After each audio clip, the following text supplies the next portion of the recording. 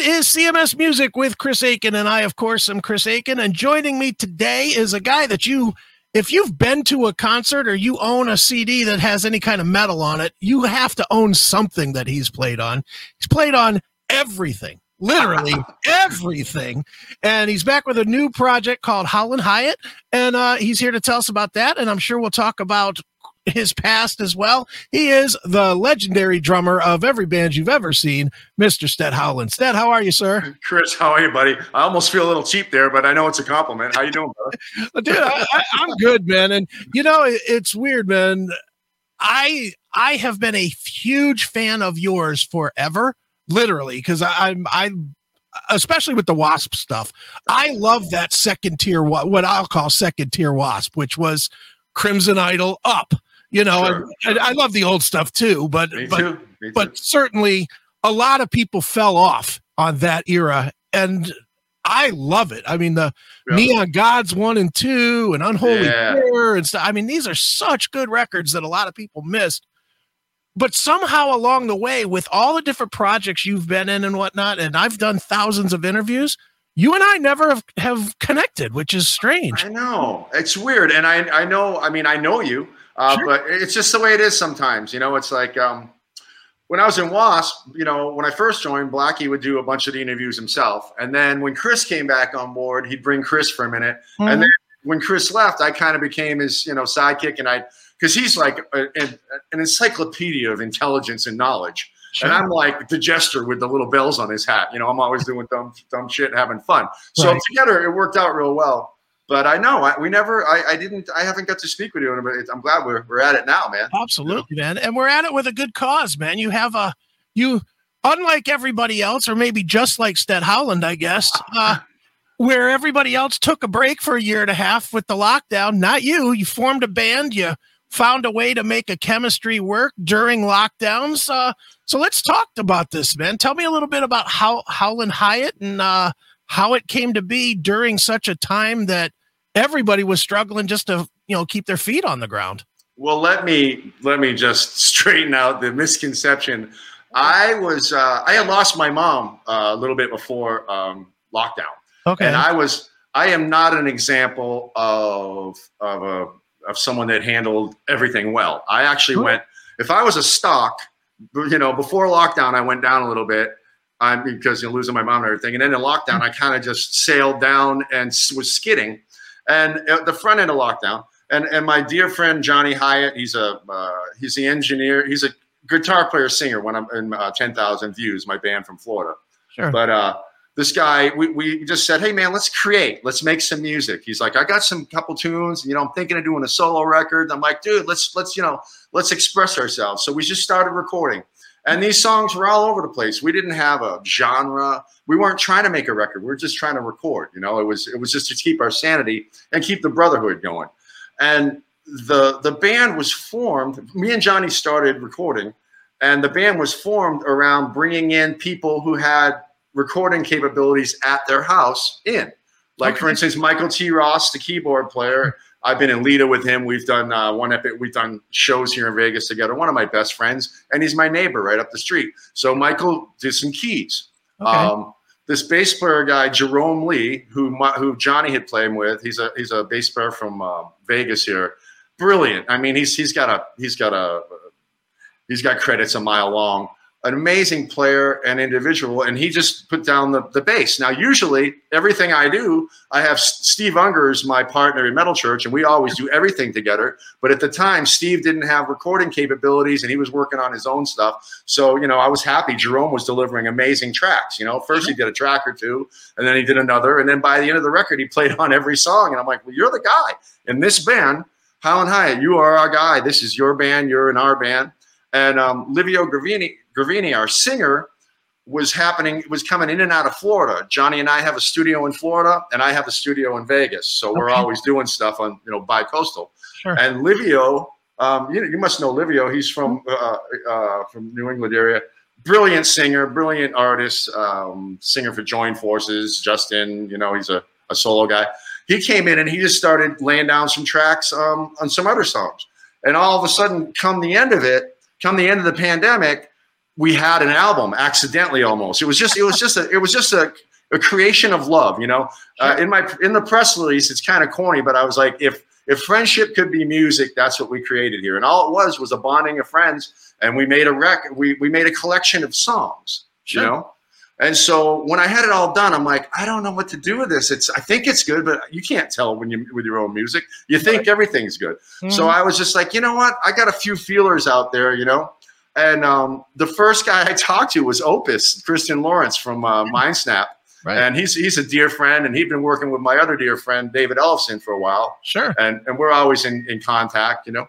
And I said, Opus, what do I do with this? He's like, you know, he listened. He goes, I know exactly what to do with it, dude. Trust me. I'm like, sure I will. Why wouldn't I trust you? And the short story is he got us Mindsnap Records under Von Artists, distributed by The Orchard, which is Sony. Right. So we have A+ distribution. We got a fantastic deal. We're everywhere. And I got a brilliant young man that gets up and hustles every day. And he's working this record, you know, they're all working this record like crazy. And I'm just blown away because, you know, me, I just made some music, you know. Right. I wasn't thinking dollar signs and selling and promoting. I was just, you know, ready to go on to the next thing. I got a handful of records up on my board in my studio I'm working on. So I'm just, but this was, you know, I just don't want the misconception. Well, that's that guy. He had it together during lockdown. Bullshit. I did not, but I pulled it together during lockdown, and that's what life is about, man. It's like it's a roller coaster. Well, and the thing is, at least from the two songs that I've heard, Eva Destruction, and then obviously the My Guitar Gently Weeps song, it doesn't come. Well, yeah, that's it. It doesn't come off like so much of the quote unquote lockdown music. So much of the lockdown music is this depressive, dull thing, and this is not that. This is very up, very, very good, man. I mean, it's very emotionally strong. Thank you. It's energetic. I mean, my thing is, it sounds corny again, but this record is so real that there was no continuity taken into consideration at all. I mean, it's literally, we got the Eva Destruction, which is like a metal song, and you know, the Beatles song, I think, is one of the first ones we did just to like check tones and get a feel, and it came out good, you know. And of course, my thing is, you know, I get hired to overplay, so people are probably saying, that drummer, man, he's, you know, it's like, hey, that's what I do, right. You know. I'm sorry, that's what I get hired to do. But it's, you know, we expressed ourselves with that, and it was good. The record is very eclectic. There's a couple of Satriani type guitar songs in there that are just Johnny, our guitar player, is just a virtuoso, and I kind of want to use this opportunity of the Howland Hyatt thing to introduce the world to him, because I feel he's just brilliant and a wonderful person. But we have a song coming out called, I mean, I love Eva Destruction, and the Beatles thing is cool and all, but we got a humdinger. It's called Wrapped in Chains. Okay. And we have a video shot, and it's going to be coming out next, you know, or in the next couple of sets of samples. And I'm telling you, if ever a song I've ever done has legs, you know, to actually be somewhat of a crossover, Wrapped in Chains it's an everything song for everybody. It makes everybody, it's you know, there's keys in it, there's guitar, it's rocking, there's some cool drum fills, there's an incredible hook. Livio comes alive in the video. When you look at the video, you just look at Livio and you're like, I just want to hug that guy. You know what I mean? I don't know what girls think, but for me, for a dude, I'm like, I want to be friends with that dude, you know? And they say that about, it's a very friendly video. It really captures our brotherhood. We're all standing on the roof, and we're sitting around a card table. I'm spilling beer and shit, right. You know, just, you know, very immature, but right. Fun. So that we're looking forward to that one. But the record is, we're excited about it, you know? No question, man. Well, dude, as a guy that has been hired by so many bands to just come in and make a sound, you know, meet whatever the sound is, whether it's a Wasp sound or Last Temptation sound, or, you know, whatever it would be, you know, obviously you have that skill. Is it difficult? I know you've done this before, but is it difficult in a project that's going to be nationally seen to be kind of the face of the project and the direction leader of it? Well, okay, those are two different things. Okay. I'm far more often than recognized as a direction influencer. I won't say leader, but I'm always driving the direction of I'm a know-it-all pain in the ass, man. You know what I mean? I mean, I'm full of love and I'm polite and respectful, but I think I know everything. I'm a pain in the fucking ass. But that said, oh my God, I just had a brain fart. About talking about being the face. Yeah, I'm so sorry about that. It's kind of early for me. It's only like noon, and I'm like, oh man, I took a shower and everything. Yeah, you know, it's like I've often behind the scenes leading stuff, and not that often one of the main guys, especially the first name on the album. So I'm cool with it. I mean, I'm used to explaining all my situations. You know, I did a lot of explaining in Wasp. And I do a lot of explaining my situations, you know, so I'm cool. I mean, I like doing interviews with people who are like yourself. So like being the spokesman of this one doesn't bother me. And Johnny, my partner in guitar player, he's off at K-Rock in Florida right now doing other stuff. Everybody's going to be doing their part. You know, now that I am like the leader, I don't want to grab all the headlines. I want, you know, the other guys to do interviews. I want Guitar World and those magazines to reach out to Johnny. I just saw that our bass player, Jerome, one of the bass magazines had mentioned this record and stuff. You know, I like sharing the pizza pie. You know, I'm not, you know, and people say, well, yeah, after being with Wasp, I don't blame you. And really Blackie wasn't like everybody thinks. I mean, the main thing is him and Chris, their thing wasn't exactly right, but all in all, he was pretty fair too. So I don't mind being the spokesman, and I've always been somewhat involved in the direction of whatever band I'm in. So yeah, that makes sense. Well, and you know, the interesting thing is, Wasp aside, every other band, known band, famous band that you've been in has been the kind that are more collaborative efforts. You know, certainly the stuff that you did like Temple of Brutality, that was Ellefson kind of reaching out and stretching, where he was taking direction from you and everybody else in the band. And, you know, you and I talked beforehand about that you worked with one of my favorites and your favorites that nobody knows, Joetown. You know, oh my God, yeah. And another guy that I don't know him real well. I've interviewed him once, and he really seemed like he's a guy that would listen to what everybody has to say with the common goal of making great rock. Well, the thing about Joetown is he's number one of the most talented artists out there. He's absolutely unbelievable. Great singer, great player, but more importantly, great writer, great producer, great engineer. Sure. So I learned as much from Joetown as I tried to tell him. I mean, that guy, he was one of the originators. Him and Nate Kunkel are some of the originators of the whole Pro Tool thing. You know what I mean? It's like, I remember when people thought Pro Tools was, voodoo, you know, right. And now it's the norm, you know, it's just crazy. Yeah, Joetown is I look forward to working with him again. Now we're under the same umbrella again here. You know, we've never strayed far. He had Joetown Studios in LA at my Drum Dude Studios back in the 90s, early 2000s. I had a rehearsal complex called the Drum Dudes. You know, okay. Everybody rehearsed there. Wasp, David Lee Roth, the Bullet Boys, Great White, Dawkins. You could probably scrape a line off the toilet holder in the bathroom. You know what I mean? It was just like a friggin' hellhole. But we had so much fun, and lots of good times. But Joetown is one of the best, one of the absolute best. And his record's coming out in a minute. His singles are just a little behind ours, like by days. So you'll probably be talking to him in a minute, finally. Dude, I'm gonna be honest. I had no idea that he had a record. I'm excited. I know yes. I'll be the one guy that'll say that, but I'm very excited. His records. I encourage people all the time to just go to Spotify and listen to Rock and Roll Man, or what's the other one, Hole in My Soul, or Finger on It, and you know. Just great stuff, man. Yeah, he and live, he is just incredible. I mean, he delivers live, and fun, and a good guy. You know, it's like that's my whole thing. And again, I referring back to Wasp. There's misconceptions there. Everybody had their own relationship in that camp, and for me, it was. I mean, we all had our ups and downs. I'm writing a book about it. You know, I am writing a book about my time in Wasp finally. But for me, I have more good stories to share and more hilarious shit. And that's what I'm going to do. The mudslinging, I mean, Holmes has some, he has issues. Sure. I don't really, you know, I don't share the same frustrations, you know, so, you know, it's just, I'm all about working with people I like these days. I mean, assholes can hire me, but it's terribly expensive. You know what I mean? but good people, you know, we work it out. I mean, Metal Church is the finest. What a beautiful bunch of people. You know, it's like I'm really blessed. And you know, all my projects, this Howland Hyatt thing is all bros. That's the only reason we came together, because we're all friends. You know. Sure. And now it's a business, and we have a deal, and we have an album coming out, and there'll be shows, and you know, there'll be merch, there'll be T-shirts and stuff. You know, perfect.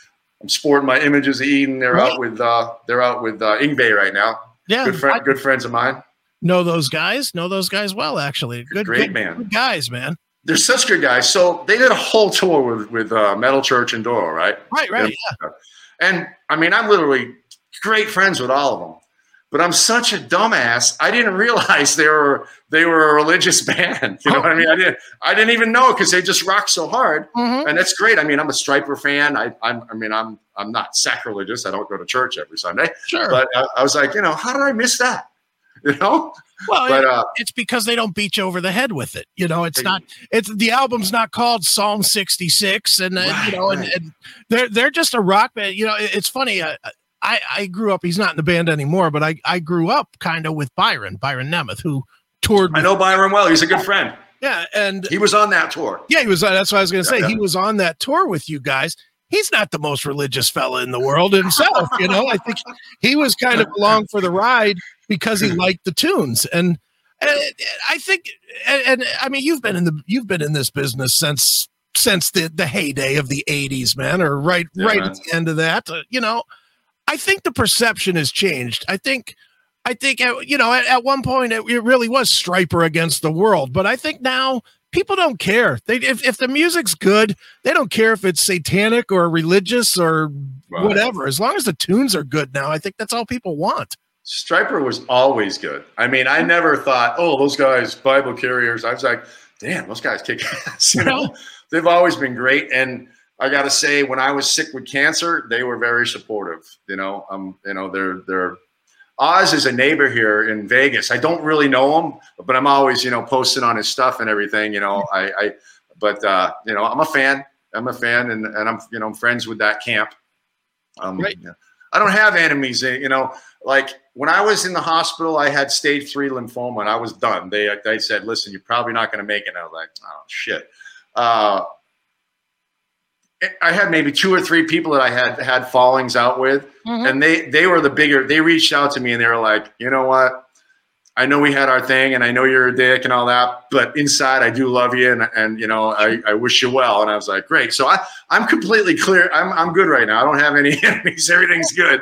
You know, but it's a good feeling. You know what, man? And this is not real metal, but I'll tell it too. You know, I was in a burn accident. I wrote a book about it. I was working at a steel mill. Furnace blew up. I took a 69% third-degree burns, like real burns. And you find out really quickly who your true friends are, who your supporters are, who's really got your back versus who isn't. And I don't want to say it's good that either of us went through what we went through, but it is kind of clearing for, as a person, to really understand who you can truly trust versus who is a peripheral trust because you might give them something they might want. Wow. I mean, in my business, even before success, I was always guilty of, you know, people that were loving me for the wrong reasons. Cause, you know, I've always been kind of a spoiled little brat, and I'm fear, you know, I always have stuff, you know, I got, you know, like the guy that owns the RV and the guy that owns the PA. I've always been that guy, you know. So you can have people being nice to you for the wrong reasons, but I'm usually pretty good at figuring that out. But I've still been ridden and used, but haven't we all? You know what I mean? I was going to say, yep. But when I was in the hospital, I mean, I got to tell you, man, I feel like I wear this story out, so I'll make it quick. But there was the point where they told me that, listen, man, you know, we don't know what you have. And if we don't figure it out real fast, you're going to be gone in a week or two. And I was like, wow. And I was like, thank you. And then why don't you go figure out why I'm, go fix it. Right. And so I got on the phone with the Metal Church guys, and I was like, guys, man, I'm like, I don't know how to tell you this, but they just told me I'm probably not going to make it. So you guys going to have to find a new drummer. And they were like, well, I'll tell you what, here's our deal. When you die, we'll get a new drummer then. But until then, you're our drummer. So get better. And I was like, fair enough. I mean, they pull a Def Leppard on me, Chris. You know what I mean? Right. It's like, where do you get that kind? I mean, I don't know. It's like, I can't think of a lot of bands that would have done that. I just can't. Dude. So I'm forever. And I heard from Stevie Weavy. I call Steve Unger Stevie Weavy. Right. It's my gang name for him. Keeps him tough. He was calling all the time. Poor thing was freaking out because we're like best friends. He didn't know what the hell to do. And I'm like, you'll be fine without me, dude. No, and everybody was great. And Mike Howe, who I tried to talk, I did a Facebook Live a couple days ago, and I tried to talk about Mike Howe, and I couldn't do it. I was all falling apart. But I'm seeming to talk about him now. He was in constant touch with my wife, and about like the whole time. He was as sweet and loving as he could be, and just supportive. And it's just like that's one that we're all trying to digest. And I know one of the questions was going to be what's next for Metal Church, and we're not going to let, I just talked to Kurt last night. We just had an amazing conversation, and that's where we're at. We're all talking again. That's where we're at. I mean, right. But we were so broken, man. I mean, all of us. I mean, even, when I talked to Kurt a few weeks ago, he's like, he's in Barbados, and it's like, because we're talking about trying to digest the loss of Mike, because he was so much more than just our singer. I mean, he was Uncle Mike here at my house. And he was my friend, and he would talk me down when I get heated, and I talked him down when he get heated, and he was just such an amazing human. So we're all digesting that in our own way. I had just lost my mom and had a couple losses, so I was fairly fresh at facing the realities associated with death and loss. Sure. Not everybody. Everybody handles it different in our band. For some of our members, Mike's in Barbados on vacation. Right.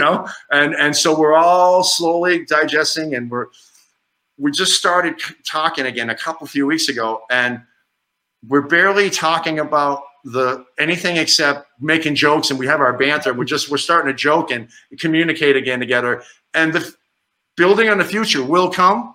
But right now, it's just we're just like hugging right now. We're all like, I love you, man. I love you too. That's kind of where we're at, and I know everybody wants to know more. And when there's more, you'll hear about it. I'm the first one to start doing interviews, I guess, from the band again. And you'll hear the same. You won't hear any more from anyone else other than we're all talking together, and we all love each other, and we do want to continue. And the hardest thing in the world is going to be, and you got to get yourself in the right mental place in the first place just to do that. But then the hardest thing in the absolute world is going to be auditioning other people, because every single person that you audition, by no fault of your own, is going to get the comparison, just because it's so tragic and so, at least I don't know. I didn't know Mike real well. I interviewed him a few times, but enough to know the kind of person he is, though, And as a fan, it was so sudden. It wasn't like you were hearing that he was showing up drunk at gigs, or some of the telltales that we've seen other musicians fall through. It was guy everybody liked, gone, and was like, whoa, how did that happen? That's going to be hard for you guys, man. I don't envy the position you guys have to work through to get through it. I've had some bad days in my life, but I remember that morning when I got a call from Kurt after getting a call from Joe from Rat Pack. And, I'll just never forget it. I was in such shock. I'm like, what? What just happened? I mean, I was so shocked that I didn't even barely react. I just like, okay, I'll call you back later. And I was like, and my wife's like, what? And I looked at it, and I told her, she reacted, and then I reacted. But I mean, yeah. And, it's such a tragic thing, and we're going to try and find a way. I mean, you can't hide from it, and we don't want it to be a poster for us, but we're going to, I want to be open to addressing everything in time. I'm not prepared. I don't know how we're going to move forward, but I mean, as far as the circumstances of all that, that's something we're gonna, we're not gonna just bury it. I don't think. I think we're gonna, actually be advocates for, depression or whatever it was that was the straw. But for us, we just love that guy, and I save. I'm pathetic. I have all our email threads back and forth, and I'm like saving. Where are you, man? I miss you. I'm over here, man. I love you, dude. Love you too. That's how we talk to each other. Sure. I mean, and I'm actually framing that shit and putting it up in my studio. Conversations with me and Mike that's telling each other we love each other. I mean, it's we're men, and it's like it's not an attraction. It's brotherly love, and it's like, man, that's what you want in a band. Yeah. And when a band has that, like Metal Church does, Metal Church has such a wonderful chemistry. It's indescribable. My best way to describe it is there's a live show out there of Bloodstock of Metal Church. It's everywhere. Sure. That's one of the lamest. I mean, I love Bloodstock, but that particular show, we played it early in the day. The crowd was a lame bunch of fucking sleepy fucks. we hadn't slept all night. Mike had no luggage. He was wearing my clothes and stuff. We thought it was a horrible show. Sure. And they came in and gave us the thumbnail of the show, and it just sat in the dressing room no one even wanted it. Cause I'm like, I don't want to I just had to live it. I just went through that torture. I don't ever want to see it again. Right. And that fucking show is everywhere. And I went and finally watched it. I'm going, we were all so tired. We couldn't even speak sentences. And we were great. I was like, this band is great. No matter what, we're always on, and I love Bloodstock, but we played in the day and the crowd was stoned, they were okay, but they were just, it was almost every other audience was more alive than them that day. But it's like one of the main shows out there, and we were good. And I think, we all felt like we absolutely sucked when we came off stage. We were just like, God damn it, Right. And so it's like, it just goes to tell, man, it's like if a band has got it together, you're good even when you think you suck. Right. Sure. And do you think, and this is probably putting the cart way, way, way in front of the horse, but is Ronnie Monroe a possibility to step back in? I mean, he's back in the business now, and he's been through his own thing, with his wife. Loss. Yeah, I follow Ronnie. I don't know anything. I know zero about that as a possibility. Okay. I love Ronnie, and I think he's amazing. When Metal Church was on tour with Wasp, Ronnie was the singer. Right. And the last time, in 2005, we did the Metal Blast tour. And I tell you what, man, me and Daryl Roberts, the guitar player of Wasp at the time, we would sit out front and watch Metal Church's shows and look at each other and go, I can't believe these fucking guys are opening up for us. They were so good. Right. I mean, I remember we played in New Jersey, and it was an early show, and Twisted Sister was a headliner, and Wasp was before them, and then we had the whole Metal Blast before. So that put Metal Church off at like 2 in the afternoon or something. It was really early, and we got there the night before, and we were like shattered. We were all hungover as hell. Right. And I was like in the bus, and I heard the intro running for Metal Church. I'm like, oh shit, I got to get up and go see these guys. And I went out. And me and Daryl just got up. We're sitting there with coffee on the lawn, watching them, and looking at each other, going, "How?" I mean, I couldn't even hold a drumstick right now. These guys are killing it up there. And Kirk Arrington was still on drums then, and he was just outstanding. He's a real good friend of mine. And I was just like, "Wow, these guys are really." Back then, I'm like, "This band is one of the best bands on the planet," and that was, with Ronnie. Mm-hmm. So to answer your question, I don't know. I love Ronnie, but I don't know that it's even in consideration or not. We haven't talked that much about it. It's still early, really. Yeah. I mean, and not to put a timeline. You can't put a timeline on what people feel, but fans think that you guys are puzzle pieces. Well, we'll just get that guy back, just throw him in there, Yeah. They don't get the camaraderie that it takes to make a band work. You can put 4 guys in a room and call it Metal Church or Wasp or whatever. You can't put the camaraderie that makes the creative juice work unless it all fits, so. Yeah. Seriously, we haven't really talked about the logistics of continuing. I mean, when I tell you we're just talking to each other again, because when we lost Mike, we all were like, I love you, I'm sorry. And then we didn't talk at all for like a couple of months. There was nothing. Sure. Me and Stevie talk all the time because we have a few things going together, you know. But the band, you know, we're all damaged, man. You know what I mean? Yeah, I get we're all damaged, and yeah. But the main thing that I can say, you know, I said to Kirk last night, you know, he's like, you know, we don't know what we're doing, so don't lay out any false expectations are out there, you know. And I'm like, dude, you know me. I was just like, we're not going to let the band sink in quicksand, and I can't really tell you anymore right now because there isn't really more. So what I've done is maintain. I'm busy. You know, I have a studio at my house here, and we got the Howland Hyatt done and rolling. I have another band called Kill or Be Killed, which is Jimmy Bell from Autograph, Michael Viscera from Ingwe, and you know everybody knows Mike; he's amazing. And Steve Unger from Metal Church is on bass. And originally, Peter Scheithauer was involved. He was mainly a writer on the record. He did some of it, like, it's not my thing. So we pulled Jimmy Bell in, and that record is done and apparently ready to have something happen with it. But we, you know, kind of spent a lot of money on that one. We recorded it in Paris, and it was done somewhat decadently. So someone's got a bill sitting there. So we're gonna have to. It's slower to get like the record deals with the bigger advances. You know what I mean? Right. Sure. So they're working on that, and I heard from Dave Ellison. Okay. We're gonna do another Temper Brutality in a minute. Oh, great! Wow. And I'm working on. I'm doing a band called Survive 5.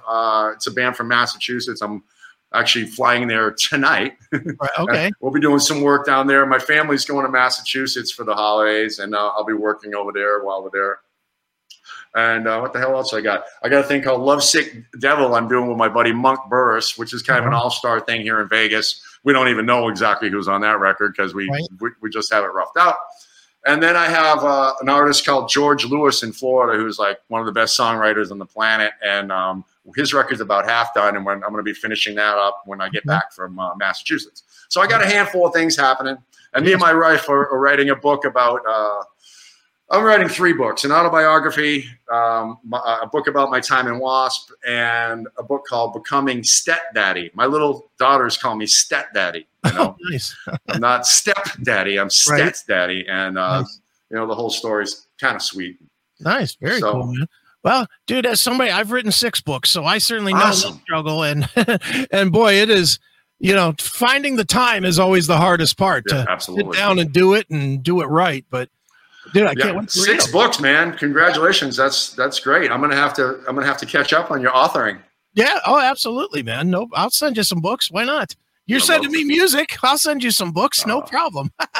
Well, dude, real quick, I want to swing back to Ellefson real quick. He's a personal friend of mine too. Yes. And I was more than happy that he gave me the first interview after the debacle that he went through. But, you know, we've been friends forever. I mean, literally, probably as long as you've been friends with them. I've at least known it, you know, and good dude went through a bad, to me, just straight up unfortunate and really just wrong situation, because he really didn't do anything wrong for all the shit that he's taken. You know, you obviously know him, so talk a little bit about him now. You know, obviously he's putting things back together. He's got the Lucid out there, like you just announced. He's got Temple of Brutality getting ready to fire back up. So does he seem like he's in a good place, you know, comparatively to where you thought he might have gotten to? Well, I always had listen, Dave Ellison's one of my dear friends. He's not some guy I know. Dave Ellison was he married my wife and I. He was my pastor at my wedding. Okay. Dave is a true blue friend, and I am we've done several shows with Megadeth, and Mustaine was always nice to us, you know. Okay. But given the choice, I'm 110 DE. David Ellison's been, you know, he's my friend and brother, and you know, the minute it happened, I stood right behind him. I went right to Facebook, and I'm like, you know, I support. I just want to make it clear which David I support. I support David Ellison 100%. He's a great man. He's a great man. He's a great talent, and he's a machine. You can't stop him. I mean, you can hurt him. It's like a tank rolling down the street. Yeah, he can take some fire, but he's rolling down the street, and he's smart. You know, that's the other thing. He's a smart guy. You know, we've been friends for a long time. I actually got him into real estate some years ago. I was way into real estate in the early 2000s. I was popping, man. In Florida, and Dave and I got together, and you know, he did a few deals in Florida as well. Picked up some cash, and we remain good friends, investment pals. Sure. You know, I'm somewhat of a standalone dude myself. You know, it's like, you know, he doesn't need the moniker of Megadeth to be David Ellison. He's David Ellison, man. And he's a talent. He's a good guy. And he has that history behind him of doing all those legendary records. And everywhere he's ever been, I've done many meet and greets side by side with him. Always a gentleman, always a kind word, always time for everybody. There's not a finer human. I mean, I love the guy. Yeah, you know? Dude, I'm right there with you, and I'm right there with you on the team Ellison as well, man. Yeah. It's just where I am. You know, I got myself into hot water because I actually took crap when this whole thing went down. You know, I took a bunch of shit from people because I called other people out. You know, guys that I thought should have stood up and said, "Hey, God is," you know, guys like Frankie Bello, and I'm not trying to shit talk anybody. But, you know, Frankie Bello has done projects with them. They've been friends forever. Guys like Jeff Scott Soto, you know, I just felt like the community, I get why everybody ran for cover, but at the same time, David Ellison, you had to just sort of know that it was, you know, kind of nonsense. Yeah, I don't really know. I've met Frankie a few times. He's great. You know, he was always great with me. Jeff Scott Soto is a good friend. I've always known him to be nothing but great and honorable. Sometimes people just they don't want to have. They mind their own business. You know what I mean? It's like I don't. If I see a bully beating up some guy, I go over there and get in it. I do. If it needs to be over and everybody's standing there watching. I'm like, I'm good to go. I'm a drummer. I hit things. You know, I mean, I'm just full of love, but you know, like I don't like a bully, and I feel like I don't know. I on that situation, I'll be honest. I've never been a huge Megadeth fan. I don't think. I mean, the componentry is great. Amazing drummer, amazing parts. I can't sit through a show. Okay. I've tried. I can't. It's fucking can't. So. I think he's going to be fine. You know what I mean? Yeah. I love the band and I appreciate what they've done to me, but it's just like I don't see it for beans, man. Right? No, I hear you. And Ellison will be fine, but he's going to be great. Yeah, he's going to be great. And I would imagine Howland Hyatt's going to be fine in the long run once you get out there and get some shows and get the word out there, man. Is there anything on the horizon, or can you even plan a tour with all the things that you're always involved in? Well, my thing is, I mean, specifically with the Howland Hyatt, I've already talked to everybody, and we're just going to only, pretty much with all of my situations, metal, you know, when Metal Church is back included, we cherry pick. We only, you know, there's no need. We're all in our 50s and early, 60s. Right. We don't need, no one wants to tour like 6 months a year. Right. Short tours, you know, like we did a thing with Doro in the States. We did about 5 weeks. Maybe it was 5 or 6 weeks. It was amazing, but we did it in like 2-3 week runs, you know? Right. And it was amazing teaming up with somebody compatible like that. And again, I know I sound like Mr. Positivity, but Doro is she's the sweetest lady ever. And all her bandmates, they're all the best people ever. I mean, just the best. And then we went and we did Europe. We teamed up with Armored Saint. And it's like, you take Armored Saint and Metal Church and put them together, and you got like 5. You know, 1 + 1 = 5. We were like selling out halls, you know? Right. I mean, we were doing, 2, 3, 4, 5, really good numbers. And then we knew neither one of us could do alone, but together there was an energy that was undeniable. It was like, and we shared, which was weird. We shared a double-decker bus because, just financial, we figured we'd all make way more money, sure. made the tour affordable. And man, I'll tell you what, we didn't have one problem. It was, I would do it again in a minute. I mean, we had the back lounge where me and Gonzo we had all our silly pot smokers. And then the front lounge was where with, Mike and Kurt and Joey Vera and the guys that were, not silly, so it was like the silly up here, normal down here. And then we'd interact a little, but like after the shows, we just have so much fun. That was one of the more fun tours I've ever done in my life. But the culmination of the two bands was just amazing. I hope, we've talked about doing it again, and it's just like one of those dream things, Sure. But we need a band. Well, we don't have a band at this time. Right. But again, that's why I'm keeping myself busy. And the Howland Hyatt, as far as live shows or any of our stuff, only the good ones. When the album actually releases, we're going to do a handful of CD record release parties, and give shit away and spill wine and just be silly. That's what we're going to do. But touring, who knows? It'll be one-offs and weekend flyouts. Sure. When is the release? Is there a date yet, or just still up in the air a little bit? It's B, choice B. Yeah, it's we're not exactly sure. It's after the first of the year, but we just did the first singles. We're gonna drop a couple more singles, and then I don't. They do such a good job. These guys are working in an environment that I don't understand really. It's like all my knowledge making records and promoting records and stuff, it's all moot because the business changed after lockdown. Right. These guys are selling records and building artists in this current environment.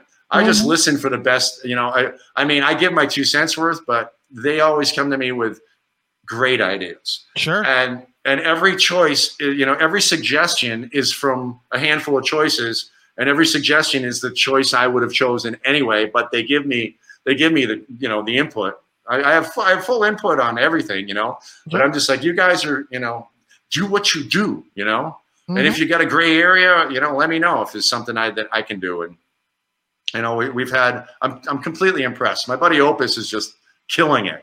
He's every day I got everything just came out Friday, but I have all sorts of great the great stuff to take. I got interviews like with you, and actually this is my first interview for this record, and I'm honored that it's with you. But I have a bunch lining up and stuff, and I'm really excited. Absolutely, man. And it's not like Opus isn't busy either, because isn't he out on the road with Mark Rizzo?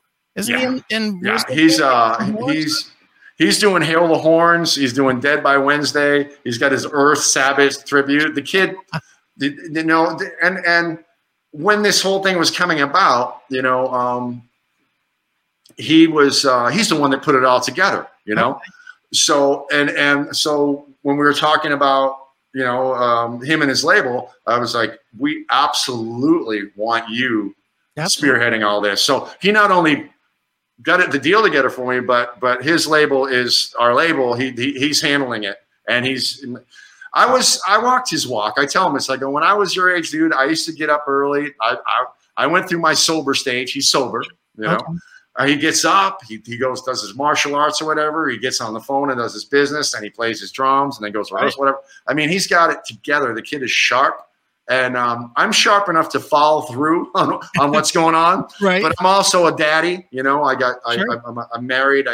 We got 4 kids. I have multiple properties in different states. And they didn't get shit. They didn't get looked at for couple years. I didn't even see any of my properties, so things were in disrepair. When I got my, I did get, everybody's all, vax, anti-vax, stage 3 cancer survivor. My doctors and my wife said, if you want to travel, you got to get the shot. So I did get it. I got the Moderna. Okay. And it made me feel like shit. But, for a minute, but I had to do it if I wanted to leave the house. So, I know there's a big argument about that, and, people are fighting over it, but that's what I did. I'm not telling people what to do. I'm just saying that's what I did because I wanted to participate, Dude, I just went through COVID myself, was hospitalized for a week, and damn close to dying. Really? I really went through it the hard way. And the shocking thing, and I don't want to turn this into COVID talk, obviously, but no, go. The shocking thing to me, I still can't get a doctor to tell me what I should do. Really? after I've had one doctor tell me, "Oh, you got to go get a shot." I've had another one say, "Don't do it. It's bad. Your lungs aren't strong enough to take it, and they might react bad." So I don't know. You know, now once you've had the COVID, see, I don't know exactly either, but I've understood that it makes you that it gives you a sense of immunity after having it. They say it, but I'm going to tell you, I've been giving away a lot of concert tickets and staying home because I do not have it in. Like, I had Bonham tickets 2 weeks ago, I guess it was, and I love that show. I've seen it 6-7 times. It's great. And I couldn't put myself in a room with 2,500 people. Couldn't do it. I know that's dumb. No. I know it's PTSD to the maximum, but it's not dumb. When you're in a hospital and you start seeing the fireflies in your eyes and you're going into blackout in and out and you feel like you're really going to die and you're like, oh my God, this is it. It's like, yeah, maybe I don't want to take a risk again. You know, I've laid there looking at the hospital ceiling thinking to myself, wow, I always wondered how I was going to die. Yep. I can't believe that ceiling's the last thing I'm going to see. You know, and I just, and it was weird. It wasn't like I thought it was going to be, but I didn't like it. You know, I was sad, egotistical douche that I am. I was sad because my mom was still alive then. I'm like, I'll live, you know, I'm going to die before my mother, you know, my wife, the young kids. I felt like a jerk. My band, you know, I got lots of friends out there, you know, it's like shit. So I can relate, man. And you know, my wife was a nurse, so she saved my life in the first place when I was sick with cancer. When I was first sick with lymphoma, I was my last couple shows were at the Chance and then in some place in Queens. Okay. And I was so sick that I couldn't even make the meet and greet at the end. Oh, wow. And there was a lady doctor there. She goes, "You don't look right. You need to get checked for Lyme disease. You know, your symptoms are, I think you have Lyme disease." So I went to my local hospital and told them that, and they go, "Yep, sure, Lyme disease." And they gave me some penicillin and sent me home. Jeez. So I'm sitting there at home feeling worse and worse. And my wife is like, "Something's wrong. I need to see your blood work." And she pulled up my blood work and was like, "This is insane." She jumped on a plane, came to my house in Cape Cod where I was laying there dying, brought me to a new hospital. And they said, "Yeah, we need to bring you to the cancer center. We think you got cancer." And I'm like, "Oh, you're crazy." And sure enough, I was stage 3, Burkitt's lymphoma, bone and blood cancer. How they get that shit out of your bone and blood, I have no fucking idea, but they did it. I had a crazy chemo regimen, man. I was so itty bitty and scrawny and bald and yellow, and oh my God, I couldn't even pour my own milk. I'll never forget trying to pour milk. I love milk. I'm like, God damn it, all over the table. So, you know, to come back from all that and then have a career again, and, you know, the Metal Church record killed, you know, Damned If You Do. And the following tour was sold out everywhere we went. It was just like, I don't even believe I'm doing this again. Never mind, you know, having a really successful record and all that shit. So, you know, you're looking at a guy that's very thankful to be here. You know what I mean? Sure. And it's awesome to know somebody like yourself understands, you know? Yeah. And, you know, you come close to death, you appreciate life. It's just a fact. Dude, and that's the craziest thing. I've walked the line twice, once with the burn accident and once with the COVID. And I'll be honest, I don't put one as more than the other. You know, no shit. Death. And when you're that close, and obviously, you know, the burn accident was, I was in a coma. I 21 days in a coma, 14 months of surgery, you know. Holy shit, dude. 25 surgeries. I went through the war. I mean, the absolute war to get better. And, yeah, you know, once you've been there, 2 things happen. And I'll see if you feel the same way. One, you feel like you better do everything you can that you wanted to do because you realize the importance of the day, the hour, and the minute. You realize that you might not get the next day, the next hour, or the next minute. Yeah. So you better do everything there. And the second thing you realize is that you're more capable to do and accomplish than everybody else because you value your time better. Yeah. And I'm sure you get it. And I know you get this because I've seen your resume. Everybody comes up to you. It's like, how do you find the time to do all these things? How do you everybody does that to me too. I own 2 businesses. I've written 6 books. I have the radio show. I built heavy metal television. I'm amazing, man. I do all this stuff. And people are always saying to me exactly what they say to you. How do you do it? Find time to do it. You know how? Because unlike you, I don't waste time. I don't sit around watching, endless television so that I have something to talk about. I don't sit around doing nothing. I constantly, there's this to do, there's work to do, there's this I can accomplish. And that definitely comes from when you've come to the end, when you really truly think you're at the end and you get that second reprieve. It's like, hallelujah. I know.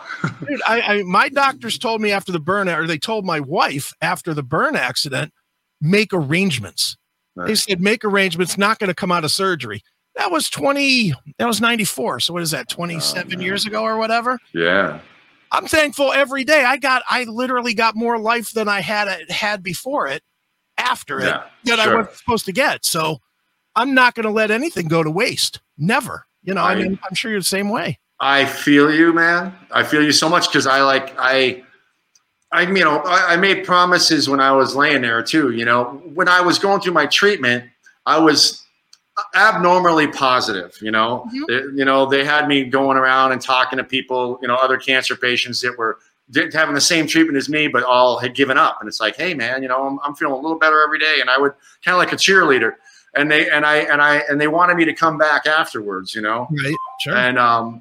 And talk to people. And I had promised to do a bunch of things and intended to do a bunch of things, but truly, it took me a minute to just recover. And when I was on the mega cruise, Mike Howe introduced me to the Inc. Against Cancer people. Okay. And they're the most wonderful people in the world. And so we're just starting to work with them and do stuff. And I have this picture. I don't know if you can see the writing, but it basically, it's my little 8x10 that when I do stuff, we have it there. I just got it. We just started this, but that picture, the proceeds go to Inc. Against Cancer. I'm I'm having a little get together Wednesday in Massachusetts at my friend's bar Shenanigans in Wareham, Mass. And it's just a hang. I want to show videos. I want to play the record and all that stuff. But basically, we're just there to hang with our friends. And I'm going to have those pictures with me. And if anyone wants one, they're like at $5 or something. Sure. And they're more online, I'm sure. But just at the gig, just to have a little something to throw Inc. Against Cancer every once in a while. And I'm working with them to because they're one of the organizations that actually collects the money and gives it to the people with the problem. You know what I'm saying? Yeah, sure. It's like the American Cancer Society, God bless them and all, but you know how that is. 7% goes to the sick people. These people are amazing. They actually physically, personally handle the situations. They find the people in need, and it's amazing. It's amazing. Dude, write your book. I'll tell you now. There's nothing. My one of my books is my burn story, and awesome. And there's nothing more rewarding than when people hit you up and tell you that you've, inspired them, changed them, get through it or whatever, or they can finally relate to someone, because they can't relate. You can't tell your story to somebody that hasn't been there. They don't get it. They just don't get it. But somebody that's going through it and they can read somebody that hasn't, it makes a ton of difference. And I'll tell you what, the best thing I've ever done in my life, other than, my kids or whatever I'm supposed to say here. But one of the most fun things, rewarding things for my entire life was I took a box of my book to the burn unit that took care of me and donated a box of my book. I love that. And I mean, I have the photo on my little desk in there that just is me with my doctor that put me back together holding my book, just ultimate. You're gonna get me teared up, kid. You take it easy. I'm emotional. It's ultimate accomplishment, man. And you've got the same story, man. You should write the book and put it out there. You'll be amazed how many people you'll help. Well, what's so funny. I didn't mean to interrupt you. No, go ahead. David Ellison, one of my dear friends, he has Ellison Publishing. Sure. And he's the first one it was kind of like Opus. I reached out to Opus about this record, and he's like, I know what to do with it. We'll take it. I reached out to David, and I was like, I'm thinking of doing these books, but I'm going to start with the Stet Daddy book because it addresses my cancer survival and all that. And he's like, I'm going to tell you something, man. Yes. He's like, yes to all 3 books, but let me tell you a little something about writing the books. He's like, I did years of therapy and counseling, for my addictions and stuff. Sure. And he's like, I was never truly healed and never truly digested everything until I wrote about it. When I wrote about it in my book, that is when it really, really, really found its final filing place. You know what I mean? Because with brokenness for me, I went on stage the day my dad died. I got this switch that has to be switched. And sometimes it takes me like a couple hours to transform. When I'm all fucked up, I can still perform and all that, but I need a minute to transform myself into the person that can perform. Right. Yeah. So Dave reiterated that writing the book is going to really help you file. If there's anything still bothering you, it's going to help you file it. And it's like, man, there's stuff still bothering everybody. You know what I mean? Yeah. And it's just like, bouncing around when I think that there was enough bothering my brother Mike that it was too much. It really gets me that I wished I did something. Well, and anyone that knows the situation with that type of that knows that there's not you.